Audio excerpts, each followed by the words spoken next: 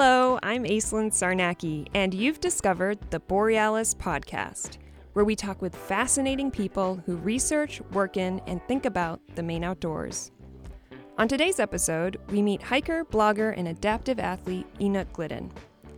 Glidden doesn't have the use of his legs, but that didn't stop him from climbing the popular El Capitan in Yosemite National Park. Every day I had to slide off the edge of that platform and swing out into the air and hang from a rope that someone else tied and do pull-ups on that rope and hope I got to the top. That's just ahead.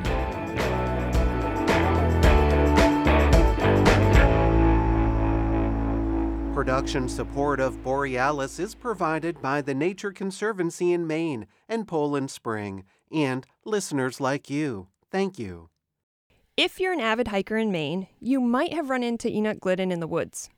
Glidden, who was born with spina bifida, uses a wheelchair to test out trails all over Maine, and then blog about them for the website Maine Trail Finder. He's also a very popular public speaker and advocate for accessibility in the outdoors.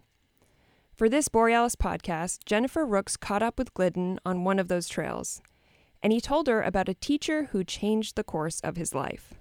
When I was in junior high, I actually met my phys ed teacher, Bob Dyer, and I tell this story a lot, on the first day that I met him, he walked up to me and asked me if I could do 20 push-ups in my wheelchair, and so I said I could do 40, and I did it, and my arms were absolutely hurting, but I didn't tell him that, and he didn't treat me any differently after that. He pushed me to try everything that the other kids were doing, and I was the only kid who used a wheelchair, and he invented ways for me to do things so that I could participate in every gym activity that we did throughout my entire junior high time in school, and that's really what set me on a path to where I am today, is him showing me that everything was possible.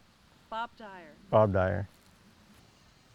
How do you think your teacher, how do you think Bob Dyer knew? Do you think he had training, or do you think he just was somebody who had a level of understanding that was unusual for his day? When people talk about Bob, it's always with the same enthusiasm for helping kids, and I think that was just Bob. He made sure every kid had the best experience possible when they were in his class, and throughout their entire time in the school, he just loved helping kids, and I think I might have became a project, but I think it was a project out of enthusiasm and a drive to make sure that I could do anything I wanted to do. So you're growing up in this very small town, Patton, Maine. You're being told you can do anything.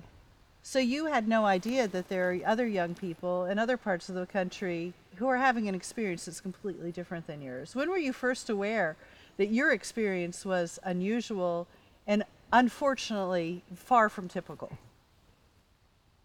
I never really had an experience with other people with disabilities until I started skiing at Maine Adaptive at Sunday River. When I was actually in junior high, Bob somehow got it worked out that we could go ski for a week every year as part of my curriculum, and so he would take me skiing, and the first year I ate a lot of snow, and I was not thrilled about being there, but by the end of the week I was making turns, and I met a ton of people who were like me, and I got to see other people experiencing life from a wheelchair or other disabilities, and I think that was really what opened up my eyes to a world of other possibilities, because I got to see other people at that point.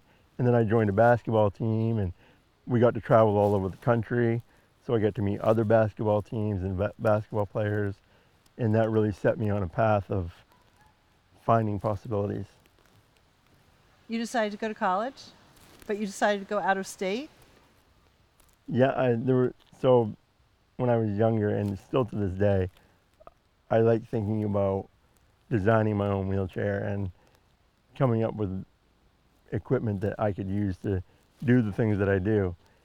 And there happened to be a rehabilitation engineering program at Vermont Tech, and it had just started when I graduated high school. So I decided I wanted to try it out and design wheelchairs. And I never actually got into designing wheelchairs. I eventually went and I did computer science. I've done a bunch of different things, but I finally think I found my calling with hiking. With hiking. Okay. So this is a bit of an understatement, Enock, because yes, you hike, but you also do things like, oh, I don't know, scale El Capitan. How does one go from hiking in the Maine woods to extreme sports? El Capitan actually came about because of the loss of a friend. He worked at Mount Rainier, which I'm also going to climb hopefully next year. And he was doing a rescue. And unfortunately, he reached for the helicopter and he missed. And he fell and lost his life. And I went on Facebook and started looking at all the pictures of amazing places that he had been through adventure and working at Mount Rainier. And I decided I wanted to see those places, not just in pictures, but I wanted to really see them. So I started doing research, and I found an organization called Paradox Sports, and they teach people with disabilities how to rock climb and ice climb. They're out of Colorado, and they happen to have a trip to New York that year. So I signed up for the trip, and that was pretty much the weekend I fell in love with climbing. I just loved it, and we were doing short climbs, of course, just to practice. And I started talking to the guides there, and they said, well, if you like climbing, why don't we try something bigger? So we went to Cathedral Edge in North Conway, and I tried a 200-foot climb. And then I realized I really like climbing big stuff. So if you're going to want to climb big stuff, why not climb the biggest rock face of the entire country? And that's sort of how that came about, but it was an amazing experience. Tell me about the logistics of it. It's a very difficult logistically, because first you have to get to the base of the climb, which is about a quarter of a mile, but it's a quarter of a mile of really brutal, hard climbing over boulders and rock fields and all kinds of really hard terrain. So it took 15 people carrying me in a rescue litter just to get me to the base. And then I had two other guys with me, Craig Martelac and Christian Cattell, who filmed, and also Christian climbed ahead of me and set ropes. And I just did pull-ups on ropes all day long, every day for 5 days to get to the top. About 800 pull-ups a day.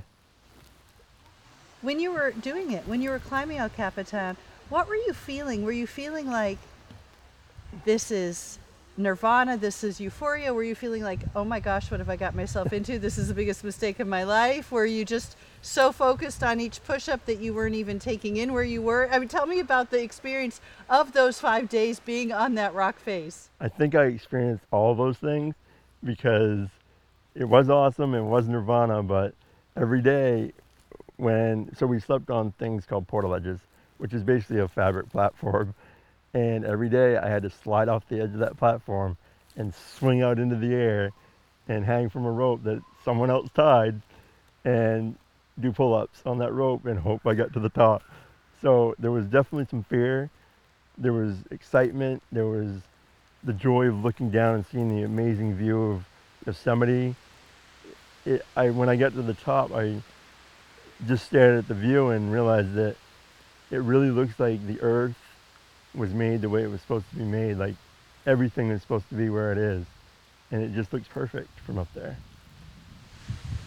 When it was over, when the 5 days were over, when you hit the top, were you happy to be done? Well, I wanted a shower, so that was good, but it was happy, but it was also sad because I really enjoyed the experience, and I really enjoyed spending 5 days with my friends doing something we love to do and experiencing this awesome adventure. And there's this thing called adventure depression, where afterwards you kind of feel like